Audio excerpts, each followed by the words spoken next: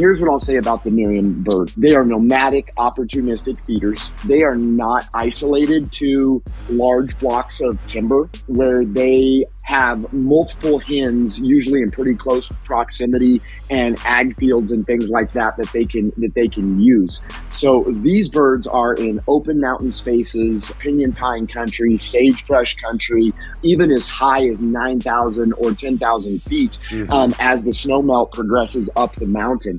Anytime, even out west here, anytime I find a small creek or waterway and it looks like it has large trees by it, whether those be cottonwoods or in the west, if it's some ponderosas or some tall fox pines or something, I'm going to pay attention to that. If it's a western area where there is a ponderosa ridge or a real good spine ridge that looks like it's treed heavily and it gives a steep slope where it looks, I'm talking steep, but those birds can fly out into a grassy type meadow right at fly down. Man, I'm making sure and I'm pinning that.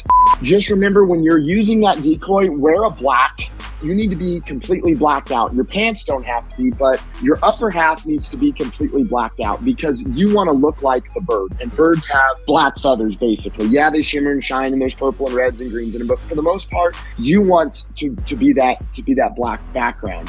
If you can't hold your bow straight out in front of you, hook on your release and pull straight back in one fluid motion, you're drawing too many pounds. And you're definitely drawing too many pounds for turkey. If you have to aim that decoy up towards the sky or point it down towards the ground to get more leverage, not only are you going to spook that bird and ruin everything you just did, it's just not a good idea. It's just letting you know, man, I'm pulling too much bow weight right now and I need to come down in bow weight. And that includes, drawing from your knees, sitting flat on your butt, because you're going to get caught in a lot of different scenarios when you're hunting these birds and using this decoy. Hey guys, real quick before we get into this episode, I need you to do me a couple of favors. First, go give us a review on iTunes. Can't stress it enough. It's really, really important for me to help keep this free and to help me keep it going. Next, get involved with your hunting rights. Go join Howl for Wildlife. Super simple. Takes a couple minutes. You can even do the free membership. I don't care.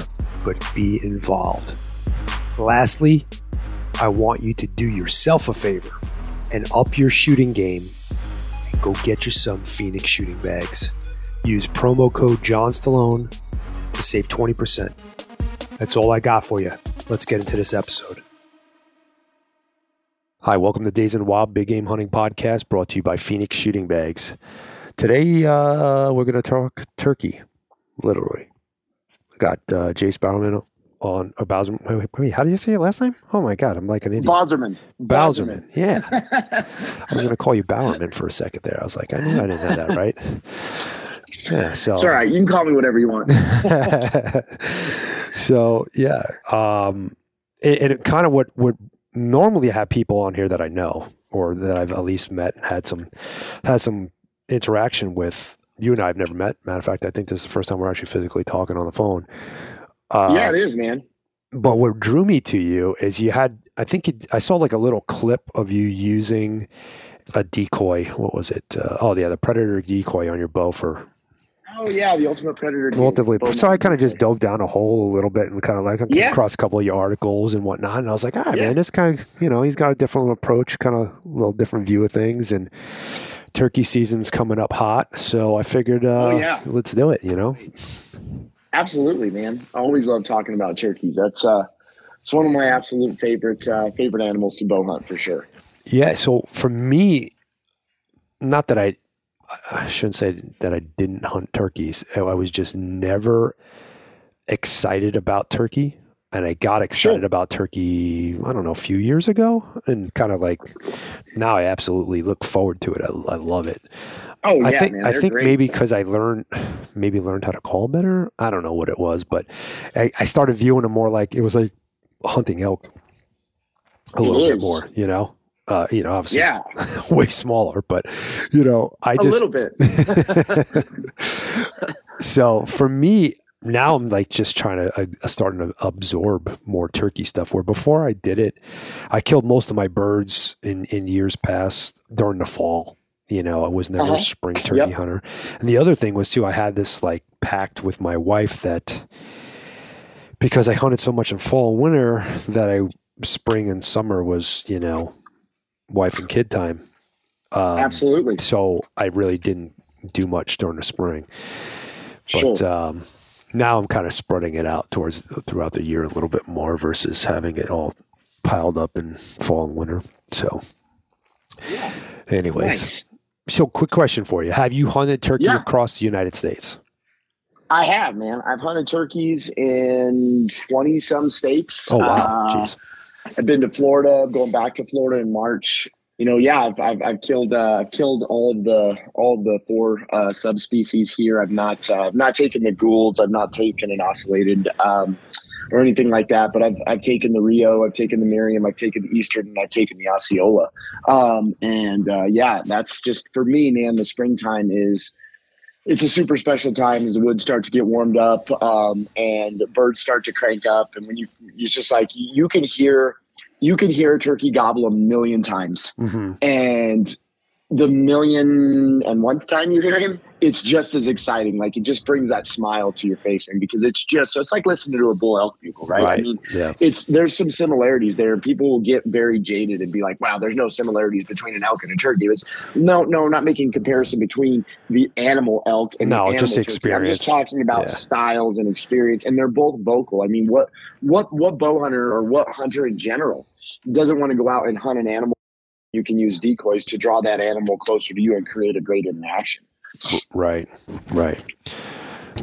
So the reason why I asked you about hunting turkeys across the United States is I want to know if you noticed a distinct, and this might take the whole podcast, but if you noticed I read your question ahead of time and I was like, man, I only got a couple hours. I sent this over to you. I sent them over some questions just because I wanted to make sure, because again, I really don't know much about you other than what the articles I read. So the differences in the birds, how they react from different habitats to different species and so on and so forth, and maybe get into a little bit. I mean, we don't have to go into it super detail. We might maybe we'll come up with another podcast if we want to go down this hole, but how that plays into the way you hunt them. What I'll try to do is I'll just try to touch on each of the subspecies and talk about how they're a little bit different from the other. Okay. And the two I want to start with, because this is what I've seen living here in the West, right? We have a subspecies of wild turkey, the Merriam. And the Merriam is one of the coveted birds in the actual Grand Slam, or guys that just want a pure white-tipped fan turkey. So we get a lot of guys coming west to do that. And I've talked to more hunters from the East, and I'm talking like the Far East over the last few years, Pennsylvania, Georgia, Michigan. I mean, we're talking about, Eastern hunters coming west. And here's what I'll say about the Merriam bird. They are nomadic, opportunistic feeders. Okay. They are not isolated to large blocks of timber. Where they have multiple hens, usually in pretty close proximity, and ag fields and things like that they can use. So these birds are in open mountain spaces, pinyon pine country, sagebrush country, even as high as 9,000 or 10,000 feet as the snow melt progresses up the mountain. I mean, these birds live in very harsh conditions, and so a Merriam bird, everybody will say, well, gosh, you hit a box call and they just come running. They're the stupidest birds ever. And don't come west thinking that. When you come west and you find a Merriam bird, what you need to remember is they are usually very callable birds, because those toms want to find a hen, and they're used to traveling long distances to find that hen. Whereas an Eastern bird might not have to go but 100 yards to this hen and walk across the little creek, and there's a little group of hens on this. It's usually not like that out west. So Merriam birds, they spread out. They're very opportunistic. They're very nomadic. I've seen them leave a roost and walk 5 miles, literally march out of sight for no particular reason. So there's your elk type turkey right there. I was going to say, the Merriam essence, man, is very elk-like. Yeah, I mean, they'll just go. Like I said, my experience is way limited compared to yours, but they'll just go. When I hunt turkey, especially here in Arizona, which we don't have a lot of birds, but I've hunted Merriams in South Dakota and a couple other places where there are quite a bit more, and there's some ag and stuff. There's no ag here.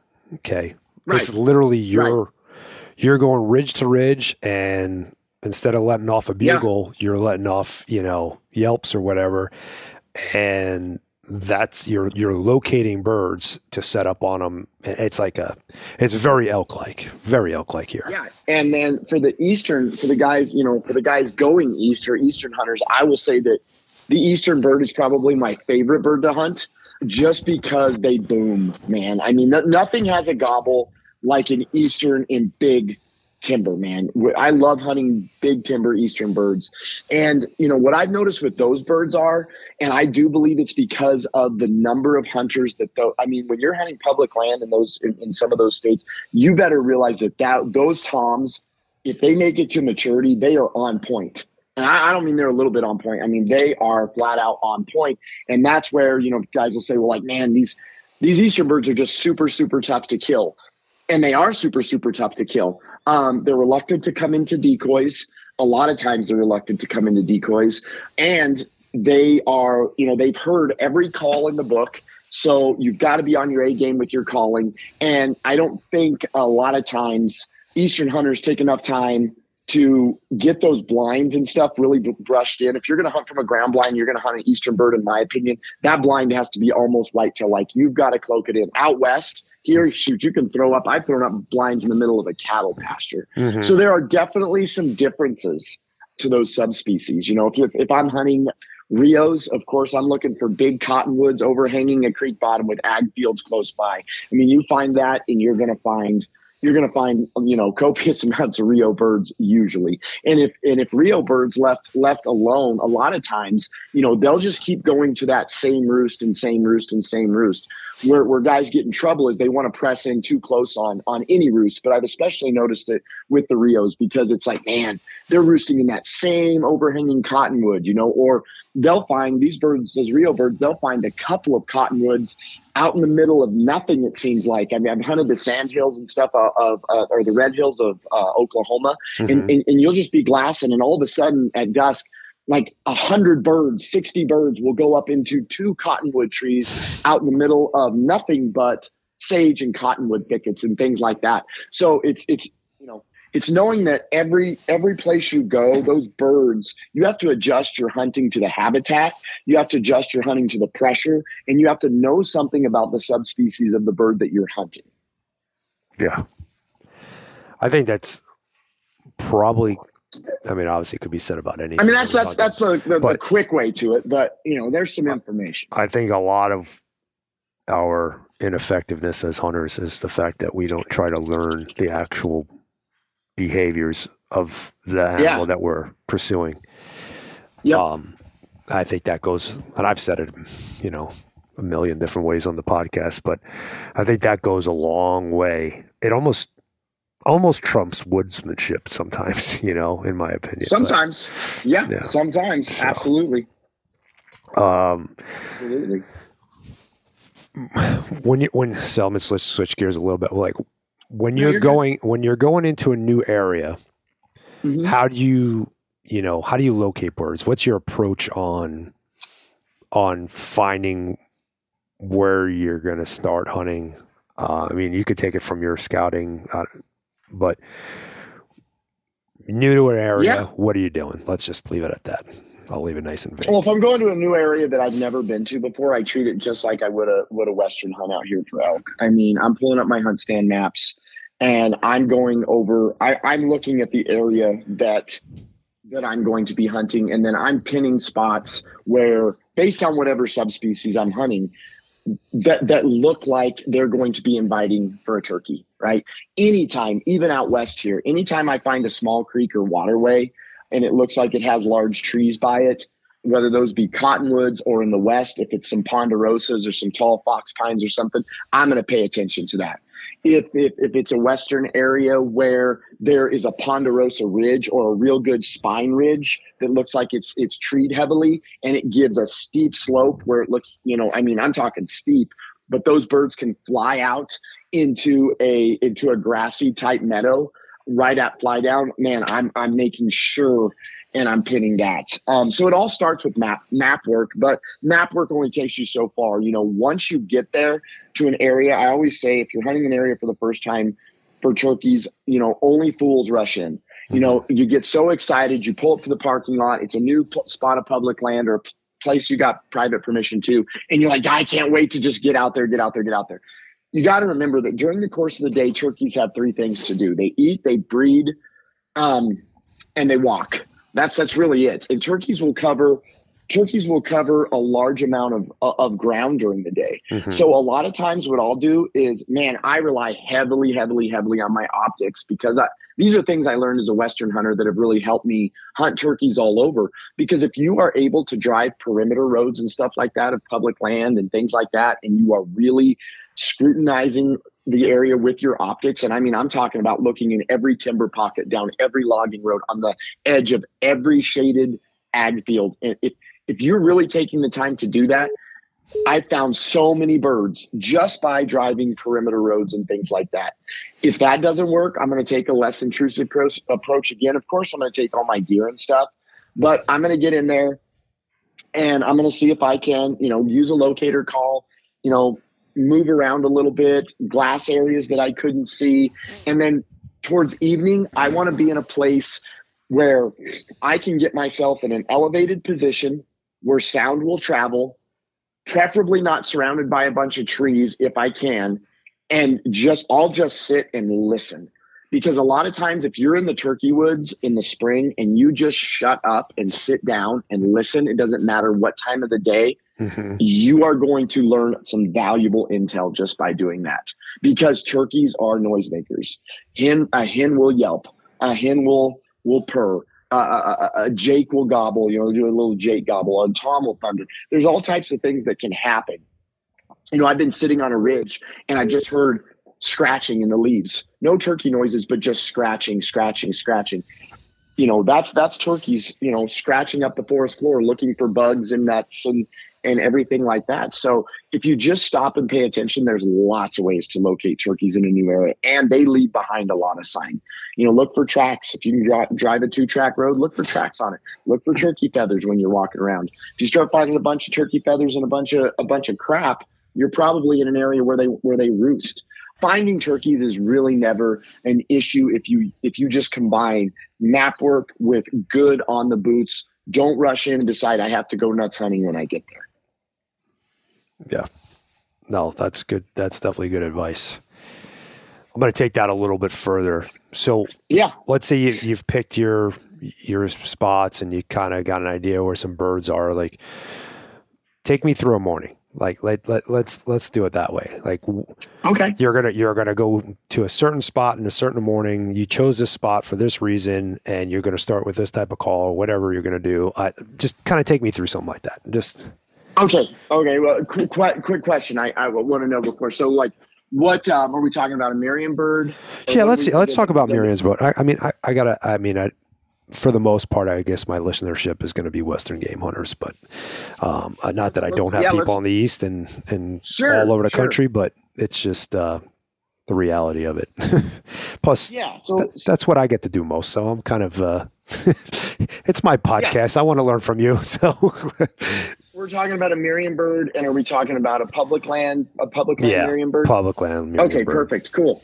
So if on a typical morning, on a Merriam bird, no matter where I'm hunting, if it's public land and I know where the bird is roosted, that's always kind of key to my approach. If I know where the bird is roosted, I am going to make sure 1000%. If I am going the blind and decoy setup, and I'm going to tote my ground blind in there and I'm going to tote my decoys in there, right? A lot of places where I hunt Merriam birds is open, semi-open. I hunt a lot of sage to cedar pine country stuff. And these birds will pick you off setting up forever away. So you have got to do everything I'm talking up as early as you can, blank darkness, because if you can get that blind and decoys out where you want it to be, you're going to have a great chance of calling that bird in. If I'm going the bow-mounted route, I'm going to get myself in a position where I'm hidden, and then I'm not doing a thing, nothing, not calling, not doing anything until that bird pitches down. Okay. And we can talk about why that is in a little bit. But on the blind approach, I want to trust. Too many turkey hunters want to get too close to the roost. Trust your decoys and trust your calling. Okay. And also pay attention. If it's a lone Merriam gobbler in a tree, man, you've got a great chance of calling that bird to you in the morning. Right. If it's a couple of toms with a few hens, you still got a good chance of calling the hens in or getting one of those toms to break off. So, it all kind of depends on what you have for what you're going to be hunting as far as number of birds, number of hens, number of toms, those sorts of things. But I don't want to press in and try to get right under that roost tree and be deploying my blind and making noise and setting up decoys. I want to set my decoys in a visible spot, and I want to get my blind about 12 to 15 yards from those decoys because I want to be very close because when I'm bow hunting, they're such a small target. And then once I get in that blind, I am listening to the vocality of those toms on the roost. Okay. Are they just being super, super vocal, or are they being, docile and quiet? If they have a hen in the tree, is she getting really worked up, or is she not paying much attention? A few years ago, just to give you a quick, I'm talking about the importance of that, is I was hunting some birds, and there were two Merriam toms in a tree, and there was one hen. And these two toms were, I've never heard two turkeys gobble so much before fly down, just going bonkers. And she never made a single peep. She stayed with her head tucked in, like, please, God, shut up. I don't want to talk. You've kept me up all night. I want to sit here for a minute. And those toms wanted to go. And because the hen never got vocal, that's one of the few times, man, I really started getting vocal with those toms on the roost, because I wanted to let them know, hey, it is not willing to do anything. And I got pretty excited, and I did some really excited fly down yelps. Once I wanted them to let them know, hey, I'm on the ground over here. They gobbled at it. I really started cutting. I got the excitement level, volume of my calls up, and both of those birds flew down, left that hen, and walked right in. On the opposite end of the spectrum, you got toms in a tree with a bunch of hens, and those hens are making noise and things like that. I usually won't make a peep at those birds until they fly down, because most of the time those birds are going to fly down if they're with a lot of hens. They're going to mingle with those hens for a while, especially early in the season. And those toms are going to wait and see what those hens do. So I'll wait and see if the hens get vocal, if I can start talking to them, or if the group starts to move off. And a lot of times a couple of 2-year-olds will be at the tail end of that group, or they'll kind of drift off, and then I'll start hammering at those birds. So it's just all about reading the situation. No, that's awesome. That's great information. I've never actually had anybody go into it with that detail. That's great. That's good. I want to ask you, a question popped up in my head, because you said you didn't want to get too close. What's your rule of thumb threshold for how close you want to be and how close, So on a Merriam bird, like any bird really, if obviously afraid to hug up on the roost a little bit, but what I'm meaning is, that these birds are in a cottonwood overhanging a creek, or they're in a ponderosa, tucked up into the mountainside, and they have a good visual down, and the area between you and them is extremely open. I am not getting any closer than 200 yards, and I'm doing that in total darkness. Got it. I mean, that is the limit for me. Now, it's one of those deals where, birds are tucked back to a bunch of trees, and I watched them go to roost, and I'm like, man, I can come around this little rim, drop down this ridge, and I can be right on the back side of them without them ever knowing that I'm there. I mean, 75, 100, 150 yards is fine. But the key is your hunt will be over before it begins if those birds see you or hear you setting up. If that happens, I mean, you've ruined it. And a lot of guys will be like, man, I got right in on them and they flew out the other way than they've been flying. I've been watching for a week and they flew out the other way. Well, they flew out the other way because they know that you're there. Turkeys, the life of a turkey revolves around staying alive. And they know their eyesight is incredible. And bobcats are murderous on turkeys, and bobcats can climb trees. I've seen them climb trees, and it's like pick which bird you want. I mean, they just swat them and they're done. Mm-hmm. So these birds are constantly looking down. They're not staring up into the stars wondering, oh, I hope nothing gets me from above. You know, they're keeping their focus on the ground below, and they're really tuned into listening. And when you have, especially if you have a large group of birds, like early season, and you've got 20, 30, 40 birds in a roost, you better be on your A game. Because if one hen, if one Jake, if one Tom, it's all done. It's over.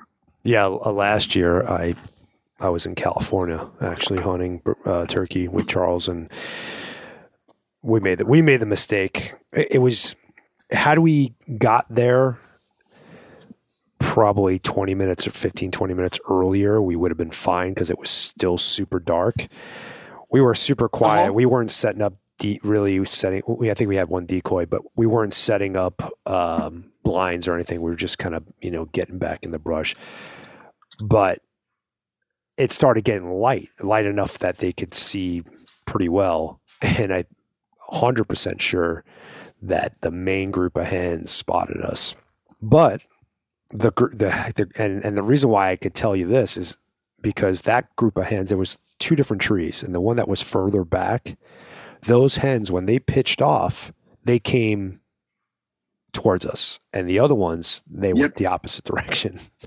So, and I was like, yeah, they must have seen us. And that was the group that had the Tom with it. But so we unfortunately weren't able to make that happen. So no, that's good information. So you talked about a little bit, and this is, like I said, the reason why I came across you. Let's talk about the bow-mounted decoy a little bit. Let's talk a little bit about tactics and how you use that, and what's your game plan for using a decoy. So really, man, this decoy changed how I hunt turkeys.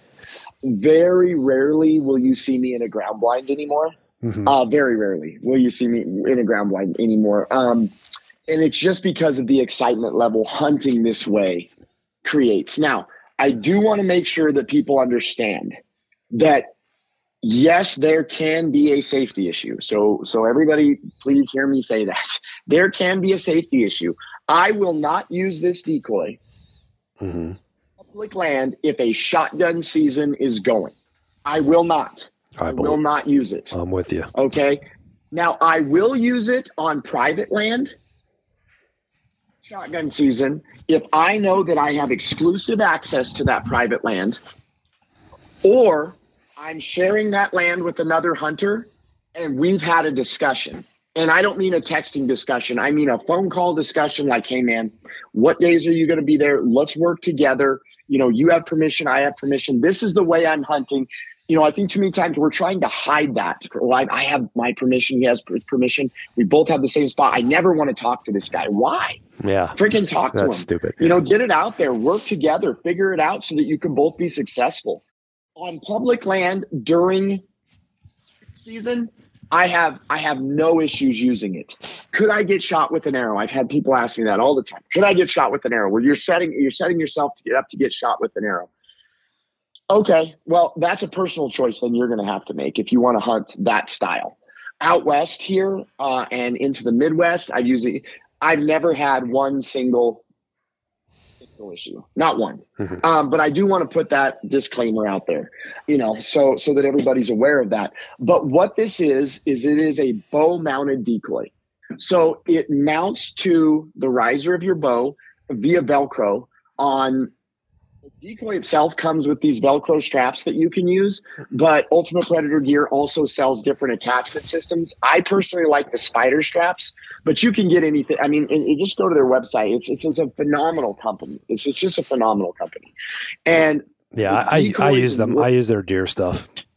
Dude, their decoys are just killer. And what I love about this type of hunting is you are part of the decoys, or you are the decoy. You are basically saying, I'm putting a full strut tom on my bow and I'm walking into the turkey woods and I'm looking to pick a fight with the biggest, baddest dude out here.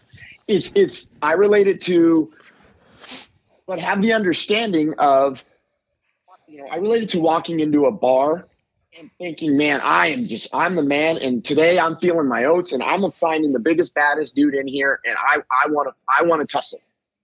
And sometimes you'll find that biggest, baddest dude and he wants to tussle. And sometimes you'll find that biggest, baddest dude and he's like, not today, man, not that guy. I don't want to. Because those are the reactions you're going to get. It's not a magic wand, but it's a tool. And it's a tool that if you use it correctly, it will just change the way you hunt. I've shot birds closer than 3 yards away. I mean, we have a standing kind of joke with all of my guys that I turkey hunt is we want to shoot a bird where the arrow hasn't fully cleared the rest yet. That's how close we want it to be. I've had them kick dust up on me. It's just a crazy way to hunt. Just remember when you're using that decoy, wear a black. You need to be completely blacked out. Your pants don't have to be, but your upper half needs to be completely blacked out because you want to look like the bird. And birds have black feathers, basically. Yeah, they shimmer and shine, and there's purple and reds and greens in them. But for the most part, you want to be that black background. And the way this decoy works is your sight and your arrow are visible through a cutout that is in the center of the decoy. Mm-hmm. So you have full visibility. And you get a tom, and the difference with this is you're not sitting and waiting for birds to come to you. You may be doing some light calling and stuff to locate a bird, and then you're going to that bird, and your goal now is I like to get within about 100 to 150 yards, 200 yards is okay, and show that bird or birds that decoy. Mm-hmm. And you don't have to show them the whole thing.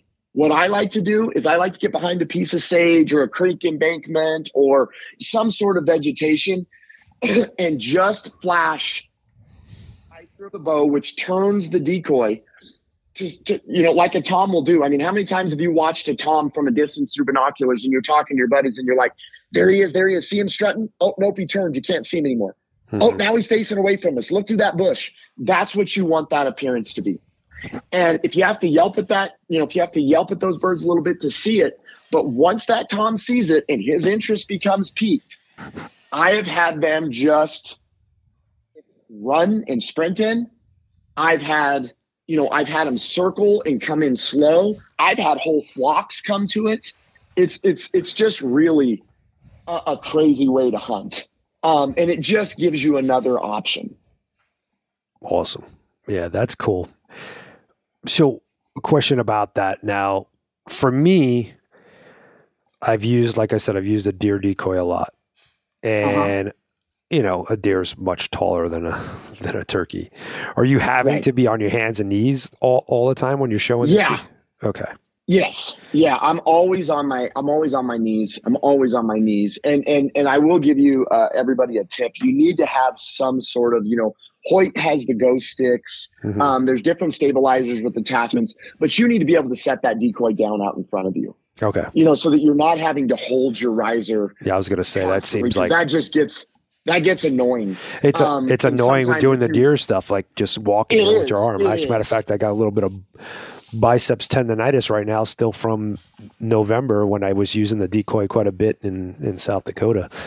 So you want to be able to set that riser down, and that just gives you the ability, if you set up in front of birds or birds are working towards you, or you're waiting on a bird and he's hung up a little bit, and it just gives you a chance to set the bow down, free your hands, use your glass. Get to calls in your vest if you need to. It's really hard to do that when you're like, gosh, I can't drop this. Right. You can position that decoy so that you can use your hands, and that's a super important tip when using that type of decoy. And the other thing that I want to encourage people to do to get this decoy, don't let the first time you use it be when you go to the woods. You want to make sure that you put it on your bow. Practice with it. Know how it folds down. It's on a spring-loaded system. It weighs nothing. It's like a Rubik's Cube. It folds down. Yeah, but it's simple. It's super simple. And you can store it in your pack, but know how it goes on and off your bow. Know how it feels when you shoot with it on your bow. And in addition to that, don't get impatient when you're using this decoy. Man, birds it's so crazy how close they will get. And people will ask me, well, they get so close. How do I draw? Right. That was a question that just passed my head right now. Yeah. You just have to make sure that you got the riser of the bow in your hand at that point. It's straight out in front of you, and you have to be able to clip onto your bowstring and come straight back in one fluid motion. And that gets us into a subject of bow poundage. Too many people want to be Hercules. I mean, you're hunting a turkey here. Right. Okay, so you need to, if you have to, that's why I said it's so important to use this decoy on your bow before you go. If you can't hold your bow straight out in front of you, hook on your release and pull straight back in one fluid motion, you're drawing too many pounds. And you're definitely trying too many pounds for turkey. If you have to aim that decoy up towards the sky or point it down towards the ground to get more leverage, not only are you going to spook that bird and ruin everything you just did, it's just not a good idea. It's just letting you know, man, I'm pulling too much bow weight right now and I need to come down in bow weight. Mm-hmm. And that includes, drawing from your knees, sitting flat on your butt, because you're going to get caught in a lot of different scenarios when you're hunting these birds and using this decoy. Yeah, for sure. Want to switch gears a little bit. Let's talk a little bit more about turkey sounds. Sure. What do you think is the most important turkey sounds a guy should master, a girl should master, and explain them if you could? Man, this will open up a whole big can of worms with a lot of people. But I had the privilege about 10 years ago. I hunted with Billy Yargis, and Billy is a world champion turkey caller. He is the best turkey hunter I've ever seen. I think he is part turkey, and Billy taught me the value of the single yelp. And it sounds anticlimactic, and it sounds, oh, wow, thanks for that information. But it's so true. I watched him dominate the woods just because he pays attention to his surroundings. But too many of us want to get on a box call, and too many of us want to get on the diaphragm and yelp, run that big, long series of yelps and cuts and get super aggressive. I don't always like that. But you know what hens do a lot? They'll walk through the woods and they'll make a single yelp, just one single yelp, or a yelp followed by another yelp. And I swear I have killed more turkeys with that in my mind than I ever have by cutting and just getting super aggressive with my yelps and going nuts on the fight and purr. Guys get on a slate and it'll sound. I mean, there becomes a point where it's unnatural. Right. So I try to keep it as natural as possible. So use your diaphragms, use your box call, use your slate, and master a single yelp, just one single yelp, and then work on controlling the volume and pitch of that yelp. And then add another yelp to it so you can get a yelp. Once you can do that, you can kill a bird, in my opinion, about anywhere. And honest to God, I know that sounds simple, but that's the point. Simple is the point to that calling tactic, because if you're hunting an area of very hard pressured public dirt, it's going to be that single yelp. It's going to be the fact that you can sound supernatural, because every guy in the woods has gone in there and ran a slate or ran a box call and cut and hammered at these birds. And they get to a point, I believe, where they hear it and they're like, there ain't no way. And the hens aren't sounding that way. Right. So the hens, the mating ritual is still happening, but the hens lower their volume because they know, gosh, every time I get loud, something bad happens. So, it shrinks their volume. I mean, that may be too much, but that's what I believe. And those are some things that Billy taught me. No, I think you're spot on with that, because I mean, you see that with elk too. You see that, and not just human pressure, but you throw predators in the mix And predators know, for sure. Predators know when there's that animal making that sound over there, that there's animals are there. So they're going to go hunt them. So, but no, I agree with you. Can you do me a favor and put that single yelp or double yelp into context, like where, when, how you're going to use that exactly? Sure. So I'm walking through, it doesn't matter what species, subspecies of bird I'm hunting. I'm walking through the woods and I've heard a tom, and let's just say I've had a tom, and he's been gobbling and going back and forth with him a little bit, but he's not breaking off. Mm-hmm. It's obvious that he's gobbling, but he's staying put.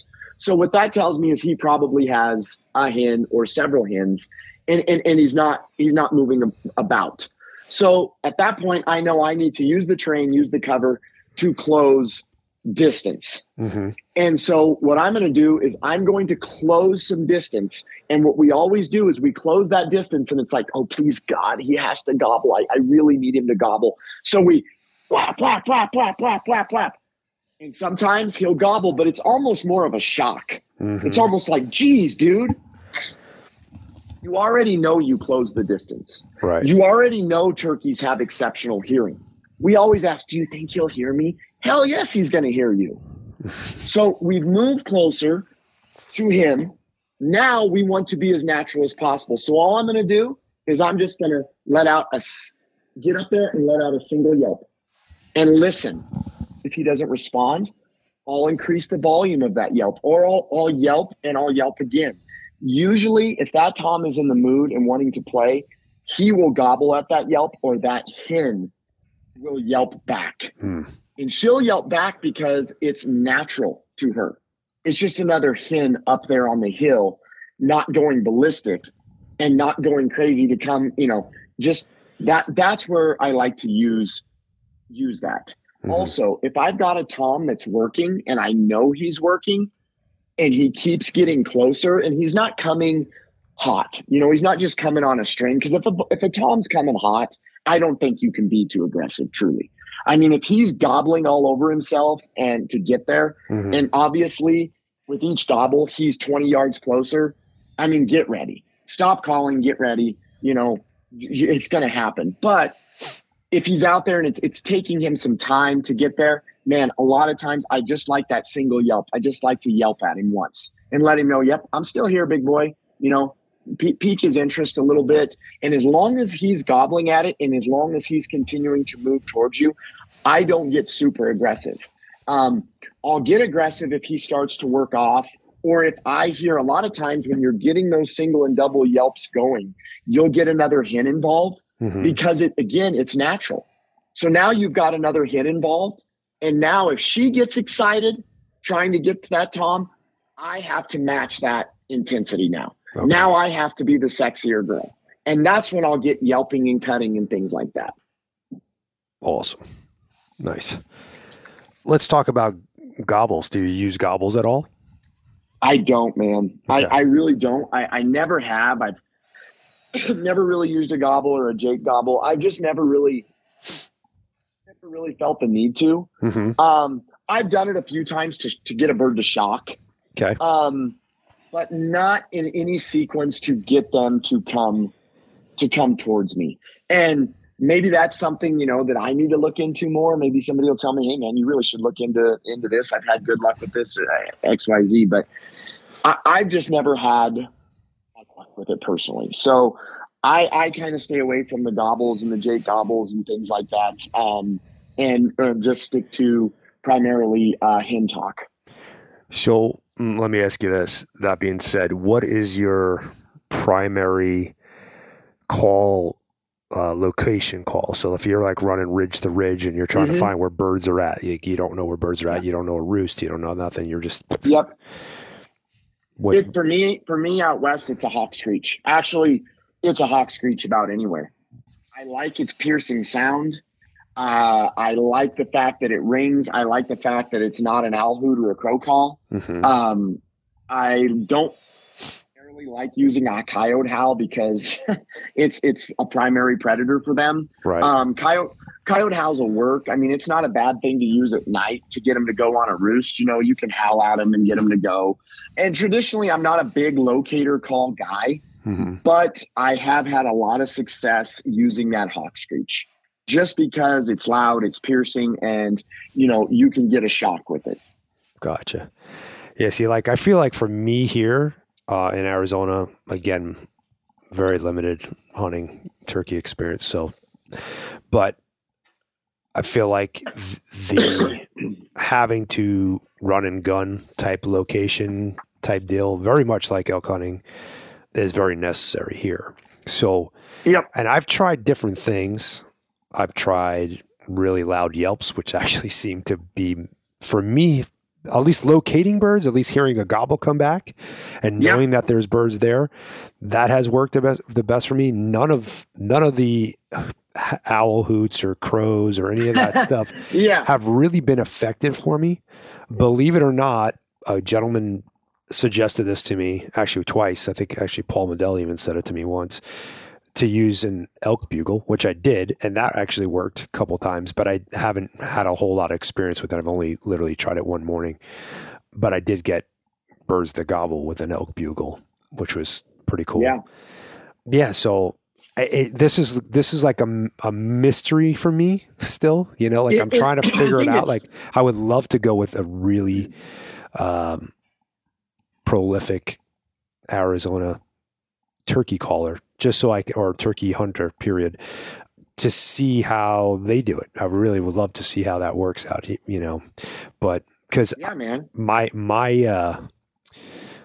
I've had success, thank God. And I've had opportunity almost every single time that I've gone turkey hunting. So I'm obviously doing something somewhat right. You're absolutely doing something right. But I would definitely, it's because my kids enjoy it.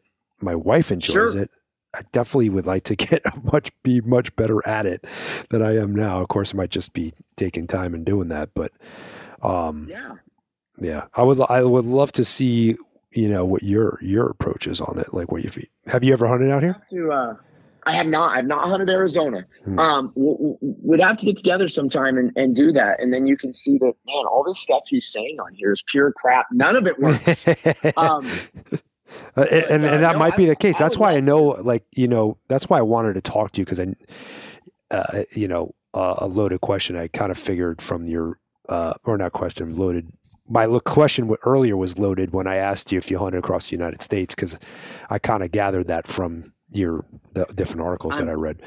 Hunted all over. So that's why, having a guy who's seen a bunch of different stuff, because everything works differently in different places.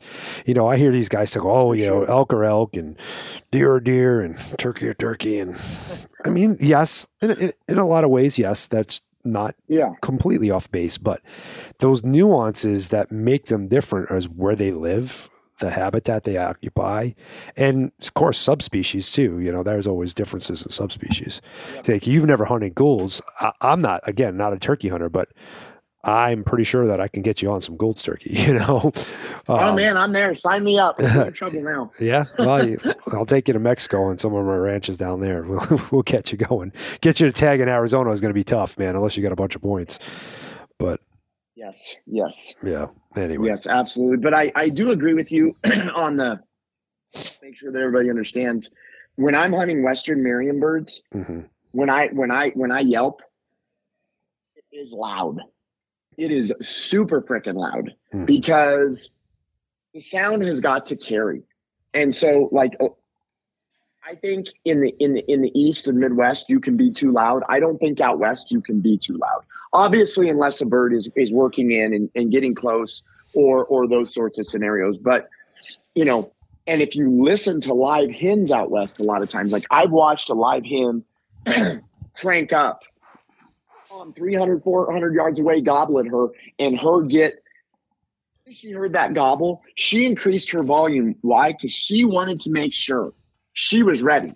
Right. She wanted to make sure. And then his volume increased because in truth, his expectation is, I'm over here. You need to come to me. Right.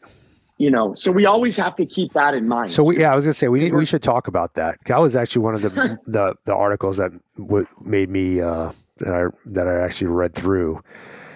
And you're not the only person I've heard say that, but all the other consistently successful turkey hunters have spelled that out. And I think that's something we should hit on. The fact that that's the difference in elk hunting. Like, well, not entirely, because elk also, when they're bugling, they're calling cows to them, but turkey are less or more reluctant, I should say, not less, more reluctant to go seek out a hen versus wanting them to come to them. It's going against nature. So, you hear a lot of turkey hunters talk about strut zones. Mm-hmm. You say, find that strut zone. You find that old strut zone and you'll kill that tom. Well, strut zone. A strut zone is an area where a tom moves to make himself visible. That's all a strut zone is. And usually if you find a strut zone and you take a look around, it's like, oh man, stuff can see him from here. Mm-hmm. Because he knows he's big. He knows he's the kingpin. He knows that he can puff his feathers up and he can make his head change colors and he can do all kinds of fun stuff. Right. And so he's saying, I'm over here. Look at me. I'm visible. Come, you need to come over here. You got to come to me. So in essence, we're trying to do the opposite. We're trying to get him to, that adds a challenge. And that especially adds a challenge if it's a tom that already has. And that's where I like the bow mounted decoy a lot. Okay. If it's a tom that already has hens, I really like the bow mounted decoy, because now I'm another kingpin moving in on his territory saying, hey, I know you got hens and I'm here to take them. What are you going to do about it? Mm-hmm. Make a choice. I also like it if I find a group of toms running together, because the way I feel about it is a single tom, like take a single 2-year-old tom running by himself. He's already had the crap. He's just had the piss kicked out of him multiple times. Mm-hmm. And he's going to see, I've had him look at that decoy and be like, oh no, I'm out. Because they're a sissy. They've had their butts whipped. But you get 2 or 3 2-year-olds running together, and now that's a gang of bullies. You get 2 or 3 2-year-olds coming together and you show them that full strut tom, you better buckle up because they're coming. Mm-hmm. I mean, they love it. Even a group of jakes, watch what a group of jakes will do to a lone tom. They'll go in there and just harass him and kick at him and make him miserable. They'll even push him off the flock sometimes. Right. So that's that type of mentality and being able to adjust to those situations. Awesome. Well, cool, man. If you got a quick story, run us through a hunt. Let's run us through a hunt, and then I'll cut you loose here and let you get back to life. Yeah, I'm going to talk about my first ever hunt for Merriam turkeys. Because these places still exist out there. I'm a firm believer that these places still exist because of where Merriam birds live. But I'd heard stories, right, of this massive canyon it's walk-in canyon only, and the further back you go, the more birds you'll find, and it's crazy. But getting back there's hell, and I'm not walking that far for a turkey. And you got to cross creeks and walk over mountains, and so I heard this, and I was like, okay.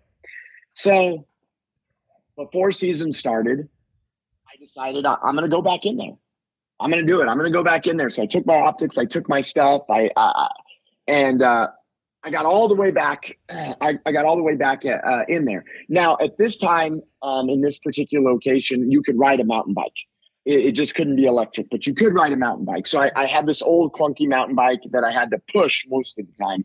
But I got in there, and a lot of people think I'm crazy, but or that I'm lying. But I've taken some people back there now, and it is 14 miles. Oh, wow. It literally is 14. And I got back in there. And I'm glassing these sage flats and I'm glassing the cedars and I'm like, oh my gosh, how am I, it's going to be horrible by the time I get out here. What the hell did I just do? This is nuts. And, I didn't know what I was looking for. I just knew that this looks like a good spot where some turkeys could be. There's some overhanging cottonwoods over this creek, cedars, big sage flat, all that stuff. And, I'll never forget, I was kind of half leaning against my mountain bike, and it was getting really close to the time birds should start working back toward a roost. Mm-hmm. And I'm sitting there and not seeing anything, pretty disgusted. And I kind of leaned back into that mountain bike, and all of a sudden that mountain bike falls. And it falls, clang, bling, clang.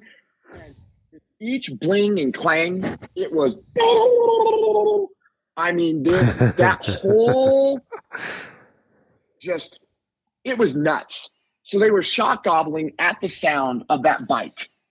And my heart's just in my throat. And I can't even grab my binoculars, right? Because I'm so excited. I'm like, there's a turkey. They're here. And I'm looking. And so I start glassing out in that sage. And there was 14 toms. 14 toms on public land and about 9 hens. It was nuts. And the ratio was totally skewed. It was totally nuts. And I watched these toms and these hens fly up in this tree. And it was one of the coolest things I ever saw. I went back morning, didn't find a soul back there. And at this time, I didn't own a turkey decoy. I didn't own a blind.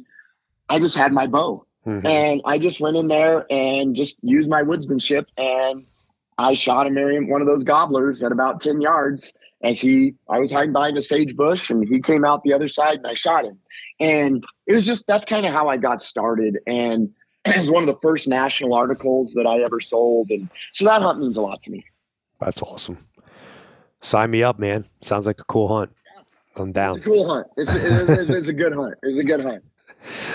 Oh, cool, man. I appreciate you coming on and sharing your knowledge with us. Maybe we'll get you back on again and kind of dive down that road a little bit deeper here. Yeah. But yeah, go ahead and give listeners a little rundown where they can find you and check out some of your articles and whatnot. A lot for Field and Stream's website. We have lots of bow hunting magazines, Bow Hunter, Peterson's Bow Hunting, Backpacker, just lots of different magazines. Also, kind of taken over a new site called Born Hunting. It's bornhunting.com. Go check it out. We've got some really good writers contributing to it. And I'm just kind of overseeing that site right now and adding a lot of content. I'm actually working on an article for it. I was working on it this morning before we got started. So that's bornhunting.com. You can find me on Instagram. It's just at Jace, JACE _ Bauserman, BAUSERMAN. I try to keep fresh content up there as much as I can. I'm not really a Facebooker. I'm not a TikToker. And then if you want to read some cool turkey articles, just, Google me. Also have a turkey book that's out there on Amazon that's done quite well. You can just go to Amazon, type in Jace Bauserman, and the book will come up. It's turkey tips, tales, tactics, something like that. Your guide to spring success. Yeah, but I love turkeys, love talking turkeys, love hunting turkeys. And, my goal has always been, I really want other people to be successful. I'm not a selfish person at all. And I'd like to see other people that want to enjoy turkeys go out there and be successful. So hit me up on any of those platforms. If you have any questions, I'm happy to answer them. And thanks for having me, buddy. I really enjoyed the time. Awesome, man. Thanks a lot. Hey, guys. Thanks for checking out the show. Really appreciate you. Keep those reviews and those comments coming. Helps us keep this free. Do me a favor. Go check out Phoenix Shooting Bags. Use promo code John Stallone to save 20%, all one word. And check out Howl for Wildlife. Thank you very much, and we'll catch you on the next show.